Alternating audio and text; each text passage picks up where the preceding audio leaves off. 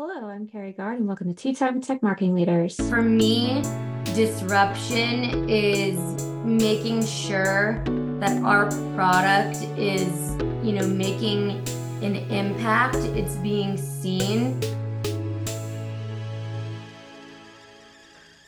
Welcome back. So excited to have you all here as I am talking about a very near and dear topic that has gotten a bit of controversy lately, which is interesting. And so I'm excited to share this with you. Before I get into it, this week I am joined by Cameron Regano. She likes to go by Cami, so you hear me call her Cami a lot. Cami has actually been in the cybersecurity business for the last 9 years in terms of marketing these companies. She's currently the VP of marketing at SiteGain, where she is helping them build their brand from the ground up. She's using the StoryBrand framework, which I have been studying for years now. I actually think it's a very useful and helpful platform and framework to start with. However, and Cami uses it and she talks about how she uses it, which I think is great. And the way she uses it is really intentional and thoughtful. And the reason why it's getting a little bit of a bad rap right now is because some people are using it, I don't want to say incorrectly, as it's a framework, so you can use it however you want. But in terms of cybersecurity and this idea of FUD, fear, uncertainty, and doubt, some people are leaning into the framework in a way that gives it a bad rap in terms of being able to create content that's very much banking on fear, uncertainty, and doubt. It's very easy to get caught in the trap of using it in this manner. And Cami and I break it down as to how that happens and how to avoid it. I love this conversation. Cami is, like I said, she's been cyber for 9 years. She is the VP of marketing at SiteGain. A little bit more about her is that she is an innovative and success-focused marketing executive with an advanced understanding of B2B marketing, initiating new campaigns, developing sales strategies, appealing to large enterprise and business accounts, and generating cutting-edge marketing initiatives. She's a natural leader. She oversees cross-functional teams and ensures high efficiency and productivity. She takes pride in mobilizing new employees and ensuring that the staff is successful. With a diverse range of skills across print and digital channels, including social media and email-based campaigns, she's able to reach larger audiences and maximize profitability through multiple avenues. She excels with strict deadlines and mitigates risks through research and strategic planning. And that's really where this conversation comes in, is she does the upfront work to really set the brand up for success in using this framework. She's won awards in 2020 for Ops Stars of the Year and Cybersecurity Marketer of the Year, as well as Lean Certified Expert. And she's got a little certification number there for you to check out on her LinkedIn profile. I really loved this conversation with Cami. I thought it was really nice to see somebody using this framework in a really thoughtful way. And I think y'all will enjoy it. So however you listen to podcasts, pop on some headphones, take a walk the dog, go outside, go for a run, or if you want to take notes and lean in, then you can do that too. Whatever suits you. But let's take a listen.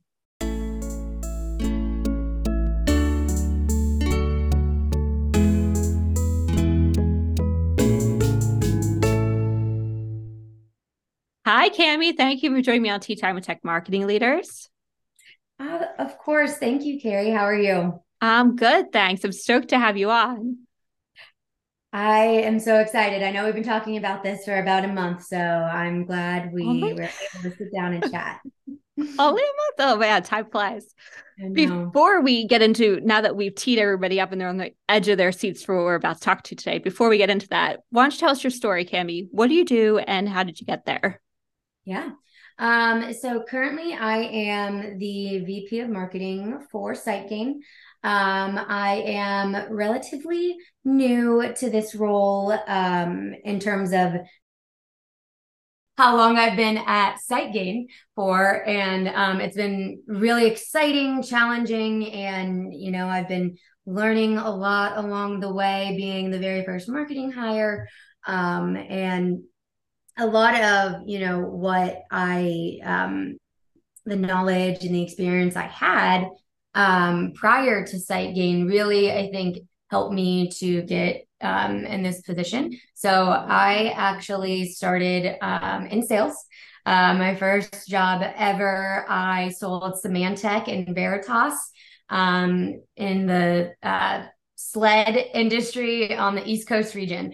So that was really fun. I was held accountable for a pipeline, and it was a bigger company. So it really helped me to get my footing, I would say, in marketing, because being, definitely more on the B2B side, I like to make sure that I understand the pains that the sales team is going through, because if you don't, it's really hard to have a really solid relationship with, your counterparts in revenue. So that's kind of how I started. And that's what I look for also in people that I want to work with in terms of on the marketing side.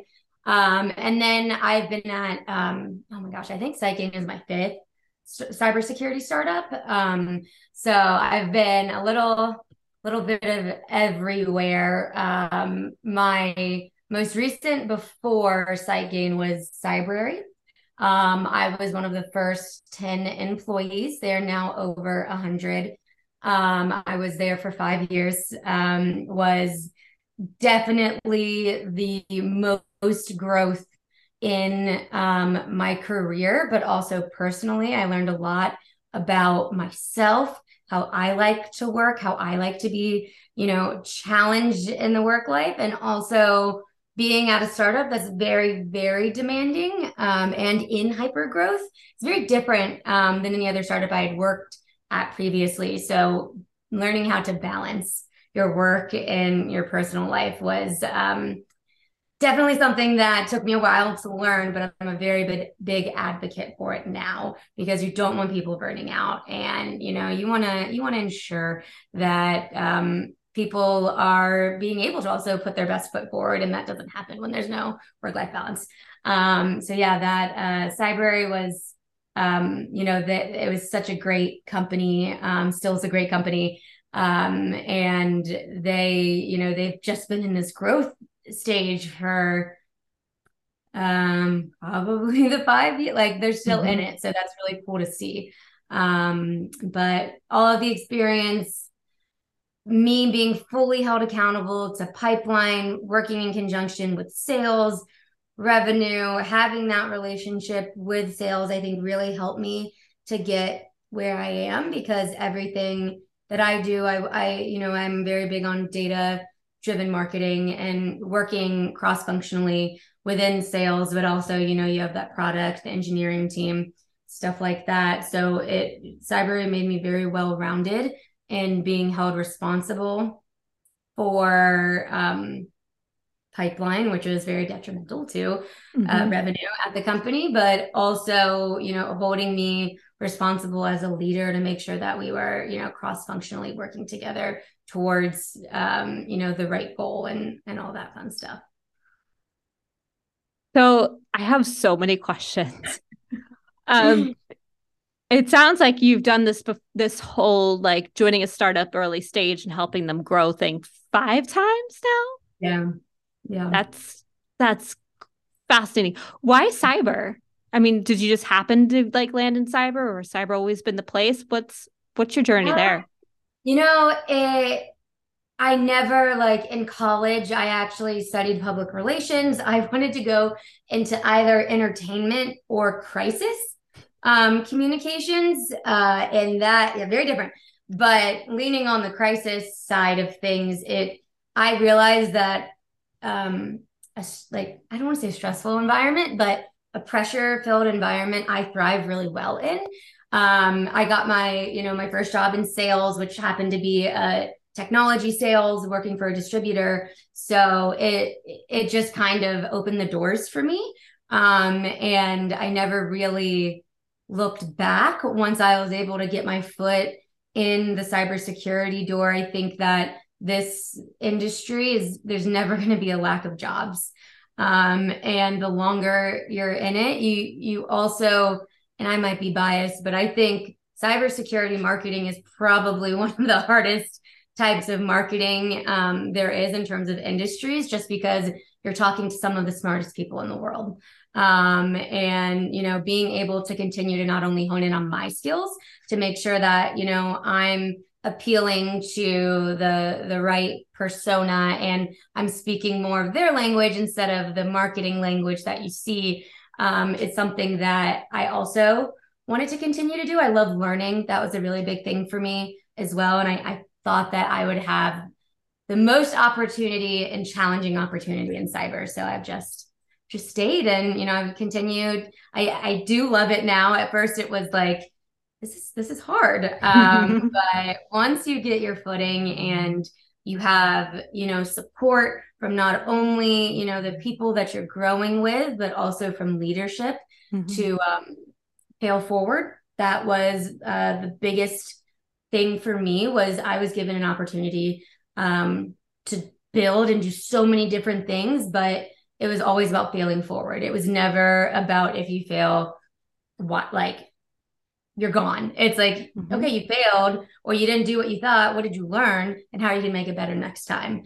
And that, and that's, I think, across all industries, not particular to cyber, but that is where I've had my most experience is learning those fails through the cybersecurity marketing, industry that there is. Iterate, iterate, iterate, iterate. Yep. Yep. Our learning is through failure. How are we supposed to learn if we don't make mistakes? Exactly. No one is perfect. Sorry to break it to y'all, but no one's perfect. No one. And it's working in that environment is just, it's so great because it's not that you feel bad because you're learning and you're becoming better. You also don't have time. You don't have time to wallow in your failures. Yeah. Like you got to pick yourself up and keep going. Yeah. And you just keep going and you just make it better and, you make yourself better. I totally love this and totally agree. I think this is going to transition nicely into our core conversation. But before we get there, Cami, tell me, what's one challenge you're currently facing? Oof, that is such a good one. I think it's probably twofold.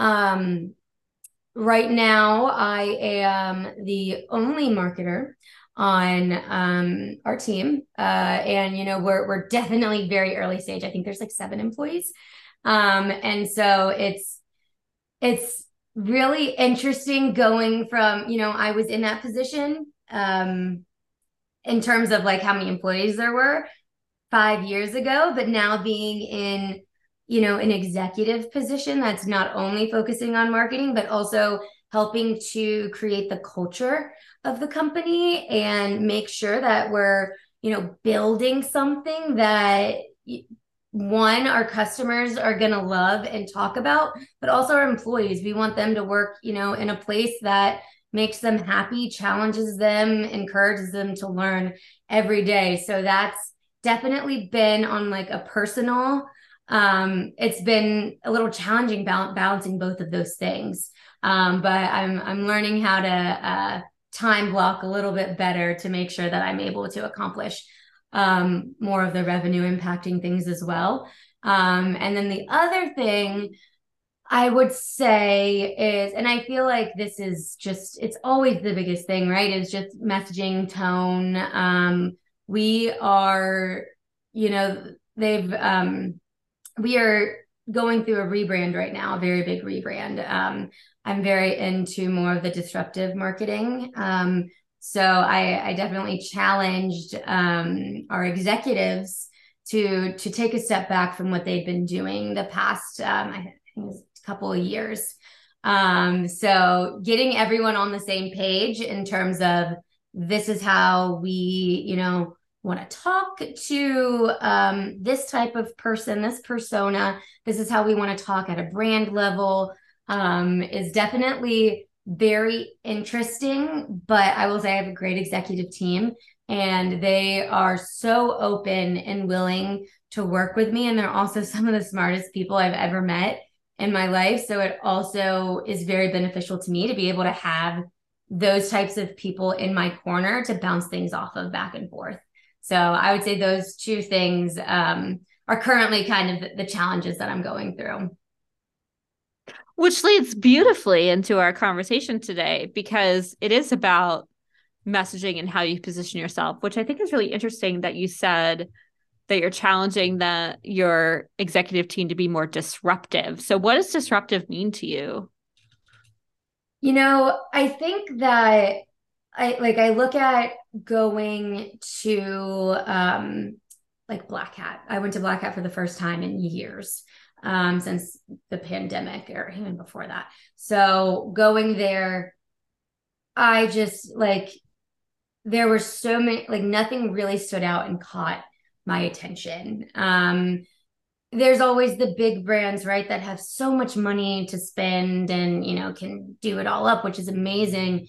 But being a company that is not, does not have a huge marketing budget, there's a lot of creative things that you can do that are out of, I feel like, more of the normative marketing that you see that's kind of like in more ingrained in those companies that have been around for quite some time. So for me, disruption is making sure that our product is making an impact. It's being seen within this industry where there's thousands of vendors, and sticking out. Like something that was really big for me was our colors. Right now we're blue, and I was like, absolutely not. We like that just, and we all talked about it, and it was so funny because we're working with this agency right now, and they were like, without even knowing that I had said that, they were like, they had like done a competitive analysis, and they were like, so everyone is blue. You guys really need to get away from blue. I was like, well, don't worry. We're working already on it. Yeah, we're already on it. And I think that there's also a way that you can present yourself from the brand level that is different and involves, I think, and everyone's, doing content, thought leadership, stuff like that. But engagement is a really big piece that I'm having my executive team work on from their own like personal standpoint, because I want them engaging across LinkedIn, reaching out to those CISOs, those risk officers within companies that we're trying to make customers, like comment on the posts that they're getting out there, challenge the posts that they're getting out there, ask people for feedbacks. Don't just post a blog and or repost a blog that CNN had. Like, I'm really challenging on the engagement front so that when people look at SiteGain, it's not just our colors, our logo, what our product is, but you also see our leadership and even our employees really ingrained into what our product is doing across the cybersecurity industry. So that's such a challenging thing for executives, I find, to sort of wrap their brains around, of like, well, what do I need to be doing on LinkedIn? Nobody cares about what I have to say. And like, what do I need to be out there for? And that feels very imposter syndrome to me. mm-hmm. Right? Like, I mean, if you're trying to get your brand out there and to have a voice, people buy from people. Yeah. So it's not just about SiteGain, but it's about who built SiteGain and why you built SiteGain and your story and the power of that. But this imposter syndrome sort of creeps into executives' brains, and they feel like they're not worthy enough to contribute to LinkedIn and the greater good. I think you hit the nail on the head there, because that's a really good way to look at it, because you have these CISOs from huge companies that and I've never been a founder or anything, but I'm sure that's intimidating. And but at the same time, like, look at what you did. Like, you have gotten X amount of series of funding, you have employees, people are backing this idea that you have. So I think on LinkedIn, sometimes I feel like people are a little bit more nervous to post their opinions like in the beginning, but there are quite a few people that like I follow that post religiously. And I feel like once you get in that habit of not only posting, but engaging, it becomes second nature. And it's also on the personal side, it really helps you too become, I want people to reach out to Christian, he's our founder, like to comment on an article. And that is more PR, but like imagine if someone just came across a comment that he wrote on LinkedIn and was like, wow, this is super interesting. I want to talk to him more about this. Like you want people kind of coming to you as that thought leader and asking for some more knowledge. So that's where my head is at. And I need to do the same thing, honestly, on my end, because if I'm going to be asking my executive team to do it, I really want to also, do it. I've done it kind of behind the scenes before, but I want to do it myself as well. Which is why you're here. And I'm so excited to have you, Cami. But I think this engagement piece is really important, and the habit piece is helpful too. So what are some things you do? You're obviously joining a podcast. Yay. What are, in terms of, is there a certain, like, every day you do specific things? You said you talked about schedule blocking. Like, do you have every day you wake up and these are the LinkedIn things you do at certain times and you tell your executives to do that? What sort of tips and tricks do you have there? Yeah, so time blocking is huge for me, and I typically try and do it a week out, because what I've set forward is a 6-month plan. So I have a timeline of when I'm supposed to hit objectives. So by following that plan and the objectives I have to hit in like the month of October, I'm able to time block those things out in advance, to make sure that I hit my goals, because you're also going to be in meetings. People are going to, want you to be listening to gong calls. And, I have sales development under me at SiteGain. So also, managing someone, I want, you have to make sure that you're also getting time in to do the work necessary. So time blocking is huge for me. And I actually, it's really funny. I'm a bit of like, I'm very type A, a little bit of a perfectionist, but I am a procrastinator, which is so interesting, right? Like I want this thing to be perfect, but then I wait until like the day of, and then I crank it out in the morning. But that, when I am up at like 5 or 6 a.m. just cranking through something, like again, crisis PR, I like the pressure. It just like kind of invigorates me, and I get excited about what I'm about to be like talking about or presenting, because it's almost like this rush of completing a project, doing the project. But that I don't think it's the best habit, but who's really to say if what's right or wrong? So that helps. But do what works for you. also, yeah. And then also I try to get a walk in every day, whether that be in the morning before work, during work, at lunch. Like I need a minute to decompress, think through things, stuff like that. So that really helps. And the other thing, this might be a little weird. I don't know if people dream about work, but I sometimes have dreams about work. So I have like a dream work book that sits next to me. So like when I wake up at 3 a.m., I was like, oh my God, that's such a good idea. I can just jot it down so I don't remember. Or so I remember. I love that you have good ideas in your dreams, because a lot of us have nightmares. So that is fantastic. I know, it's super interesting. Yeah, that is super interesting. But I love what you're talking about. So for me, I'm sort of similar, where I tend to do my best work at the last minute, but I feel like it's because my subconscious is processing it. Yes, that's a great way to put it. And then when I sit down, I can like be like, okay, now I'm in a place where I can really just like let my brain dump and make it happen. But yeah, I'm similarly. I need that sort of tight time frame, and don't give me long deadlines. Do not. I'm better with I need it tomorrow. Yeah, no, I am the same way. Put me under the gun. Like, yeah, let's go. I'm the same way. I love it. So in terms of your messaging and your tone, and you've done this 5 times now, where do you start? Yeah.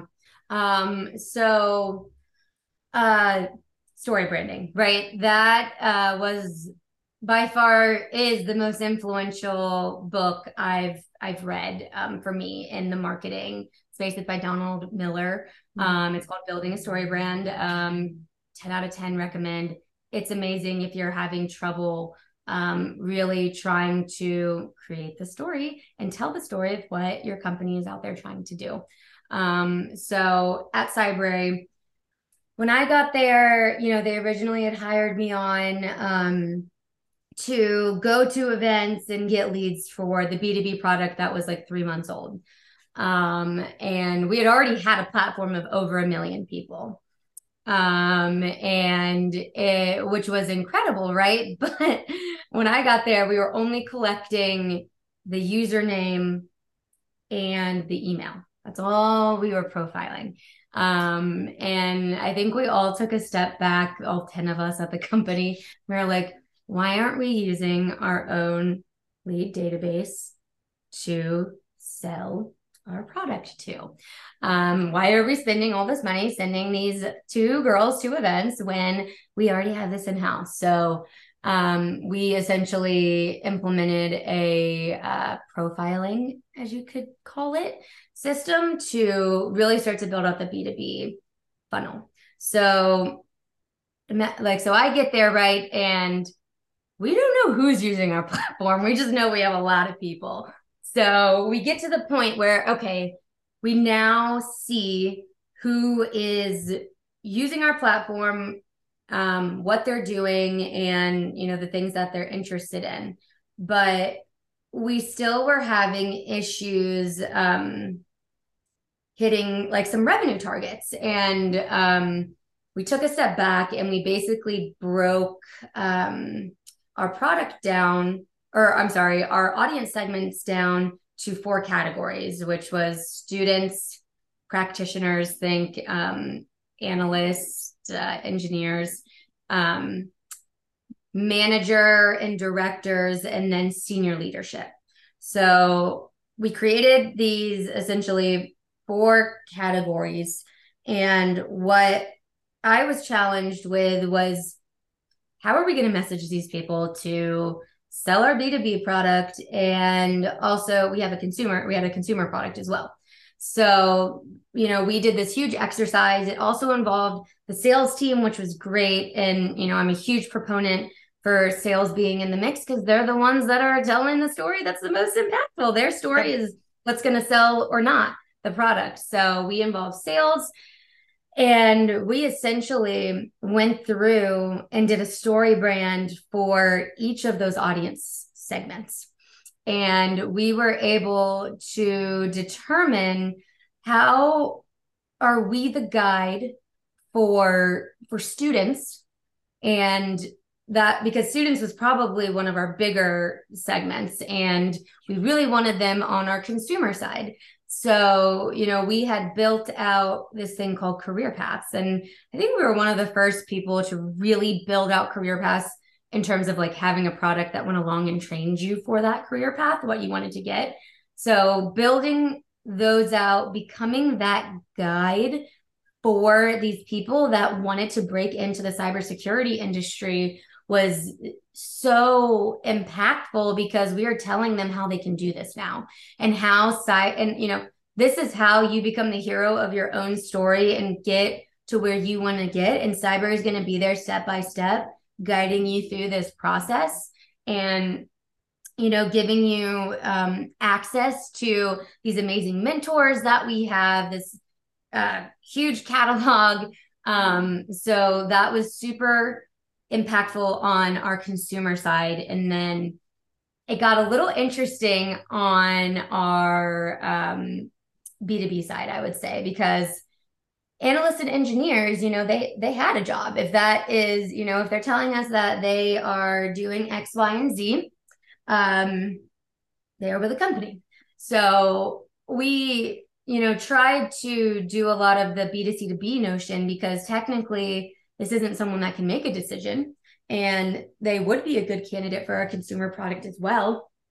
But there's also that story that we can tell to, a manager and senior leadership of, hey, you have X amount of employees coming to Cybrary, not using the training that you're providing at the company, and coming to a third-party platform to skill up and grow within their career. Let me tell you that we can basically, help you to grow your own people. Don't have them going to third-party training resources when you can do that in-house implement it into their everyday, and essentially help to combat attrition within the SOC. I mean, I think what average SOC analyst lasts 18 months at a company. So the analyst and or the practitioner side of things was super interesting for us, because we also could ask essentially these practitioners to bring their manager in for a demo. Like, hey, did you know your company could be paying for this for you? Why are you spending your own money? Bring your manager on board, and we'll give you guys, premium access to our CyberAid team, so you can see what that's like in a team environment. So figuring out how we could guide those practitioners that are trying to skill up and become those managers was definitely interesting. And a lot of, I think, cybersecurity vendors, like, it's not about skilling up or the employee side of things. And I think that it wasn't very common in the place that, you had the cybersecurity company reaching out and telling you the steps that you could take to help you get from an analyst and, go to tier 2, tier 3. And so that was really fun to figure out. And we also were able to zero in on if like certain segments were gravitating towards certain courses or career paths or labs, and double down there. So also using their activity, and once we noticed an engagement with a course for like longer than X amount of time, we could then nurture them to, push them to continue on with this, because it's going to help you to finish this career path, stuff like that. So that's kind of what we had both sides of the consumer product and the B2B product within that middle segment of practitioners. And then I kind of already talked through what we were doing on, the leadership side. There was, a lot of people were also coming to CyberAid for themselves. They weren't coming necessarily because they knew that we had a B2B business product. So there was product education that we also had to do on the marketing side when, we called them NRUs, new registered users, when they were registering on our platform, which you can do for free and get access to our free content that we provided. We had to figure out, how do we tell the story of our product, and how will this solve the pain points that you're facing right now in your job role? I think that there's always going to be a lack of jobs filled, right? Is that right? Yeah, there's always this huge cybersecurity skills gap that I think it's always going to be there. There's not enough people. It's changing so quickly. Yeah. And it's just constantly changing. Yeah. And so we basically had to, how do we help you to make an onboarding program that when you bring on a new analyst engineer, you can already upfront have a plan for them for the next 6 months and help them to harness their skills, stuff like that. So a lot of it was really trying to pull on those pain points that we knew that they were having trouble with. We basically came up with, there were 5 use cases around why a person would need CyberAid for business. And it definitely, once you're down the funnel, we get a better sense of how that use case is really relating to the customer. And we had like different slide decks that sales would use based on the use case and stuff like that. But we were able to essentially let all of the B2B prospects know that we have these use cases, and then, asking them like, what is your biggest challenge right now? What are you facing? And if there's anything that you could do to change that, what would that be? So using story branding to like bring it all back, like, because we had that frame book, and framework because we I had that Framebook is great. framework Yeah. because we had that framework, and not only marketing was following it, but it was also happening on, the sales calls that we were having. And then it was, like from like sales development, and then all the way through, account executive and deal closure. We were able to track and measure how effective that was for us. And, my time there, essentially, like in terms of inbound pipeline, we started at zero. By the time I left, we were well into the double digits of millions in pipeline. And I owe a lot of that to story branding and enabling the sales team, and even, enabling and getting confirmation from our executives that this is the direction we want to take. And if we didn't have that, I feel like it would just have been shooting in the dark. Yeah. If you don't understand the pain points and how you're trying to help your prospect, then why even try at all? Because then it becomes like more, that's just selfish, but I guess what's a business? But like, if you're out here working for a company and you're trying to make a difference in the world in, a certain industry, you really have to make sure that you're aligning with that that top level decision maker and prospect that you have. If you're not, like, it's just, they're going to ignore you. They're not going to want to talk with you. It comes off super, super salesy. And yes, you're selling a product, but we didn't want to be like a salesperson. We wanted to be more of an advisor. We want to make sure that we're advising you and giving you what you need as our customer to be successful in using our product, and also be successful within your own job and for your team. Be successful in the leader that you are. So really focusing in on those things helped us to scale really quickly, and we made it repeatable, scalable, and we were able to accomplish a lot in 5 years. And I have to shout out Ryan Corey and Ralph Sita. They were our co-founders.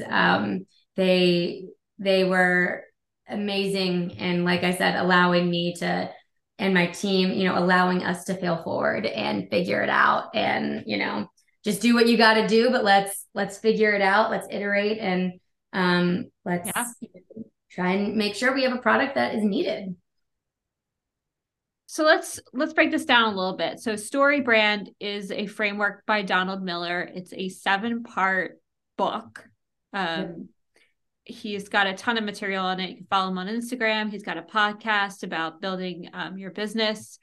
It's a series I followed. I actually had my team do a breakout room 3 or 4 years ago, which was really fun, around the 7 parts of StoryBrand. And really what it is, just to like simplify this for our listeners, is it's basically taking the standard framework you use in writing a narrative, any narrative. Usually it's used in fiction or nonfiction, or even in playwrights or screenplays. And it's basically the hero's journey. Yes. It's the hero's journey. And the important thing about this framework, and the aha moment for everyone who reads it, is that as the brand, you are not the hero. No, you are the guide. You are the guide. But that's sort of this moment of like, oh, yeah, right. It's not all about you. Like, it's all about you. You're the Yoda, though. I mean, which is pretty cool to think about. That is. He's a lot of Star Wars references throughout the book. And you get to be Yoda. Like, what better way to go on this adventure than to feel like you are Yoda and Obi-Wan in this hero's journey. Yeah. And the hero being these personas you're talking about. So for you, Cami, that sounds like it's really the first step is figuring out, who are you even talking to? Yep. Right? That ICP, that primary audience. And it sounds like for you, for Cyber, you had multiple. Yeah. Right. It's those five personas you talked about. And then from there, you figure out what problems they're having, right? When you think about Luke and the big existential problem he had and trying to, wipe out the Death Star. Right.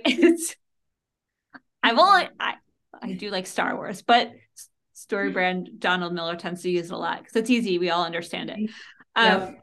But it is, right? Like, and in cybersecurity, it is these big existential problems of like what these products are trying to solve. It's not the products and how they work themselves. They tend to, I don't know if you found this, Cami, and maybe this was sort of where you were trying to repivot Cybrary, but it's like, it's not really about your features. No, it's not. We hated feature selling. Why does that matter? That doesn't tell me anything.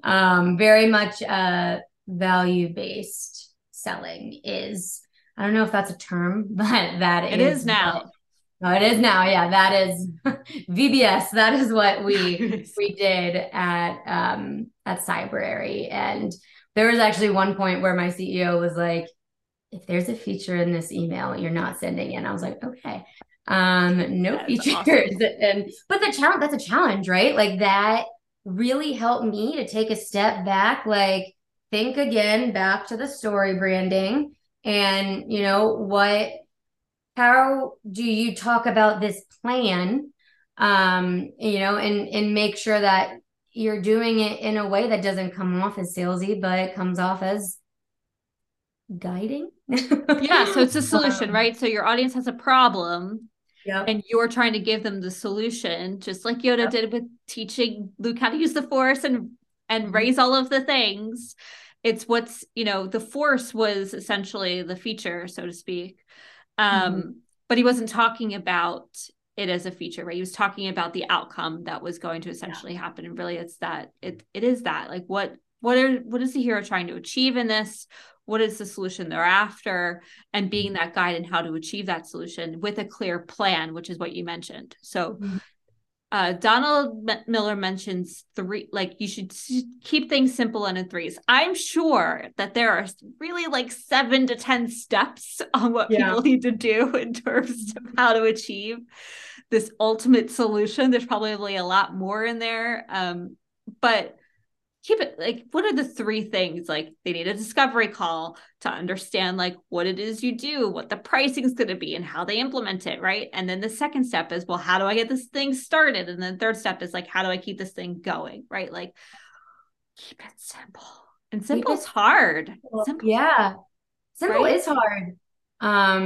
And it's super, interesting that you bring up those 3 steps, because something else that we started to also implement was having customer success more involved.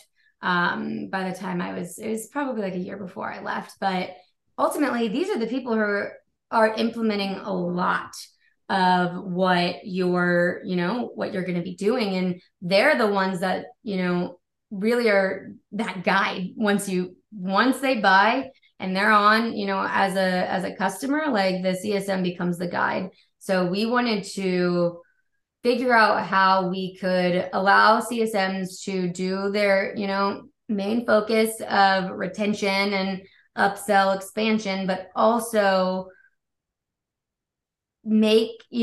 have them on these calls, not necessarily discovery, but I would say like after the trial, we would want them to be there as, a secondary resource if they want, hey, like, I would love it if you could set up, my own career path that I have for my company. And then like that CSM helps them to do that. And that is a sticky feature. But it's more like they focus like, okay, well, why do you want this career path? What does this lead to? Kind of trying to pull that story out of them as well. Because once you pull that story out, you're able to then, when it comes time for renewal, you retell that story of what you did to help them. I love that. So yeah, it was definitely interesting in trying to balance their time. But it was really helpful having them there. And another thing you mentioned the problem, right? So another thing that was difficult with Cybrary was a lot of people didn't know that they had a problem like that related to training. And you come from this brick and mortar space of in-person boot camps. You're gone, eyes off glass for at least a week, going through training and doing a lab, but you're literally only doing it that week in a boot camp style. And so like, how do you keep up? Right. So that was such the norm. Before Cybrary became a company, that we had to educate what that actually meant and how much money, because also boot camps, I think, cost like $5,000 to $10,000 like per person. Yeah. And so it's like, you can do the same thing, give them access to continuing education, make this part of, their, quarterly, monthly goals that they have to achieve XYZ. I lost my train of thought. Make this part of the goals, while also saving money. Being able to potentially spend more on another product, another head count. It was really interesting having those conversations and educating people of the problem, because it was like kind of that, I don't want to like that switch from being in a classroom to being online virtually and doing something. So knowing that they had another option than boot camps, and that there was more of a cost-effective way, and that your company could contribute to that. I always think that's such a huge moment in time for the end user of like, oh, like I don't have to pay for this out of pocket. Tell me more. Yes, exactly. So you have a plan, you create a clear plan, like we talked about those 3 steps, and then it says calls to action, right? Like I feel like there's this shift that's happening. I don't know if you're feeling it, Cami, but it feels like people are like, there was sort of this moment in time where people sort of wanted to get their foot in the door from a sales perspective of like, let me just connect with you. And then let me just have a quick call with you. And then let me figure out what all your problems are. And then let me figure out how to sell you. Right. And I feel like sales teams in particular are getting a bit better, at least I hope they are, at being very clear. Like, this is a sales conversation. I want to figure out what your biggest challenges are. And then I want to see if there's opportunity for us to connect and solve those for you. And if not, then not a big deal. But I feel like there's more transparency that's happening around that, because people are tired of feeling like the carpet sort of being pulled out from underneath them. Is that shift happening here? I feel like StoryBrand is very much a proponent of that. Like, be very clear with what your outcome needs to be. I am definitely seeing more of that. And on the marketing side, I'm actually seeing a lot of marketers start to, I don't want to say call people out, but call people out. And, they'll hide who it is and whatnot. But like, I think that is a marvelous way to get feedback and to understand. But like, I think there was one thing I saw on LinkedIn, and like the CISO was pretty upset that someone was just like, I'll give you $300 to do a demo, and didn't talk about like anything else. Just like, here's $300. So crazy to me. Yeah. And it's like, why aren't you understanding? Like, before you and like, it was a personal, I'm pretty sure like a personal message. So like, instead of doing that, like, why don't you understand, do some more research on who you're reaching out to, where they work, where you think there might be pain points, because there's similar ones that you've addressed within the same industry, stuff like that. And so when I saw that, that was very like, I liked seeing it, just because I think that it enables sales to dive deeper and not be just about close won, close lost. And especially sales development. And I think I'm also seeing a shift where sales development is starting to roll up to marketing, which is what I advocated for at SiteGain. I think that makes so much sense, because they're the first person in terms of like sales, that's getting that message across when they're connecting one-on-one. And if that message isn't in line with marketing and you're not held accountable to the same things marketing's held accountable for, pipeline, then how do how do you ensure that you're taking direction and learning? And I like seeing that.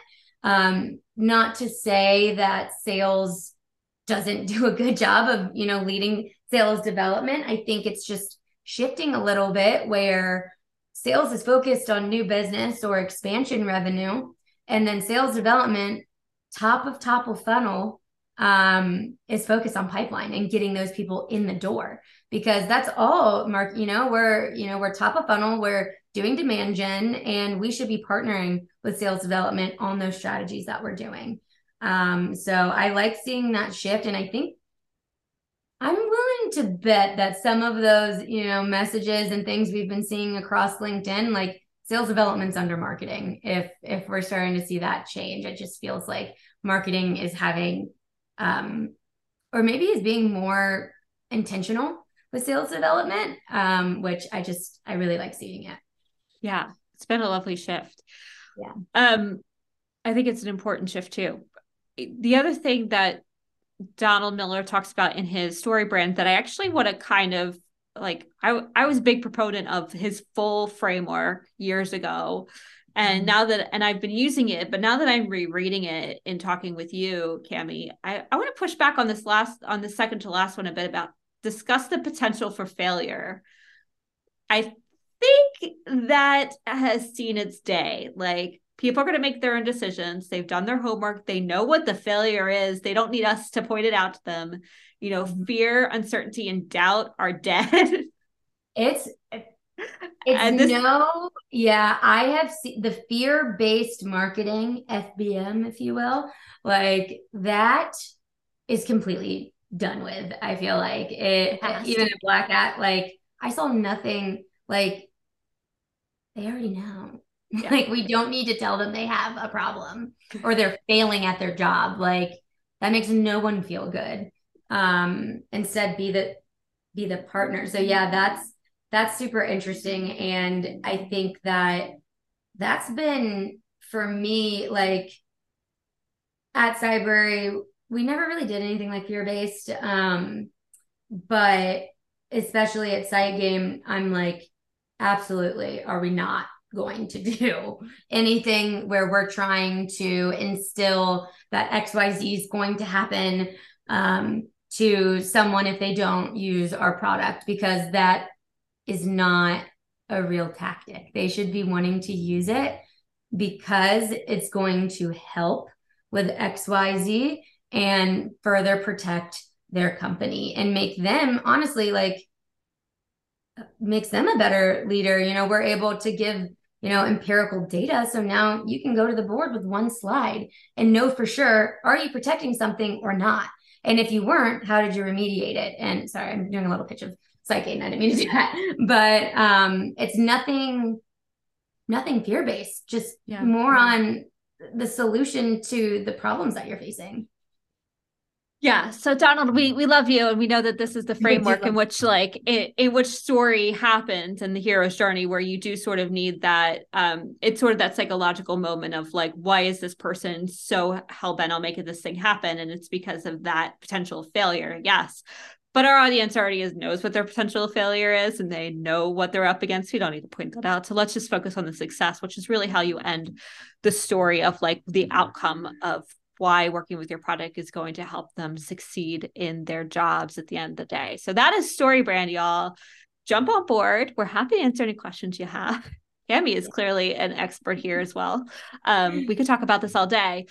And so, Cami, just to wrap up here in terms of the StoryBrand framework, in terms of what you've done from implementing it, is there any last piece of advice before somebody picks up the book to help them get started, or wish I had known this thing before I began this journey? Any last piece of advice you want to leave with folks? Test.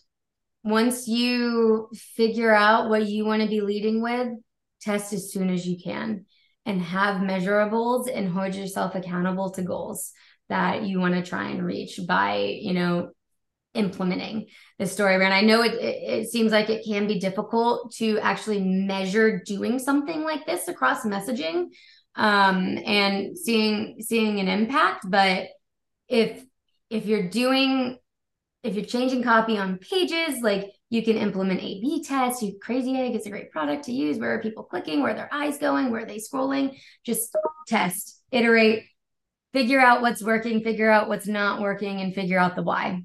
And never be afraid to change. I think, like, I've done StoryBrand so many times. I can tell you that the first time I did it at Cyberary was not what we were doing year 5. You always you have to pivot with the market. So I would say test, iterate, fail forward. Fail forward. Yes. Fail forward.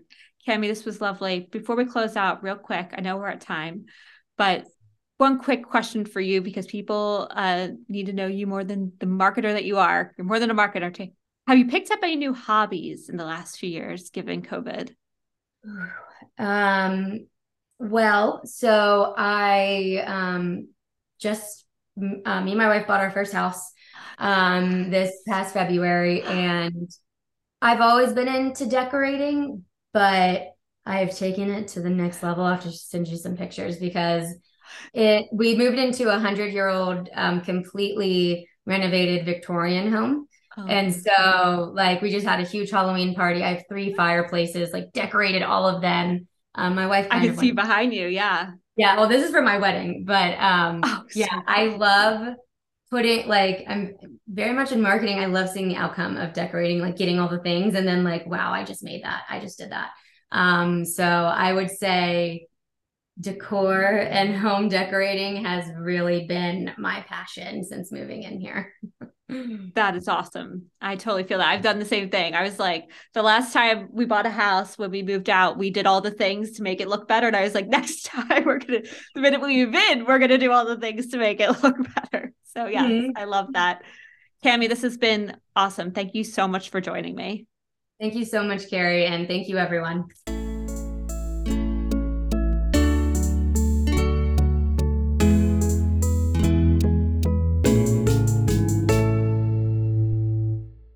That was my conversation with Cameron.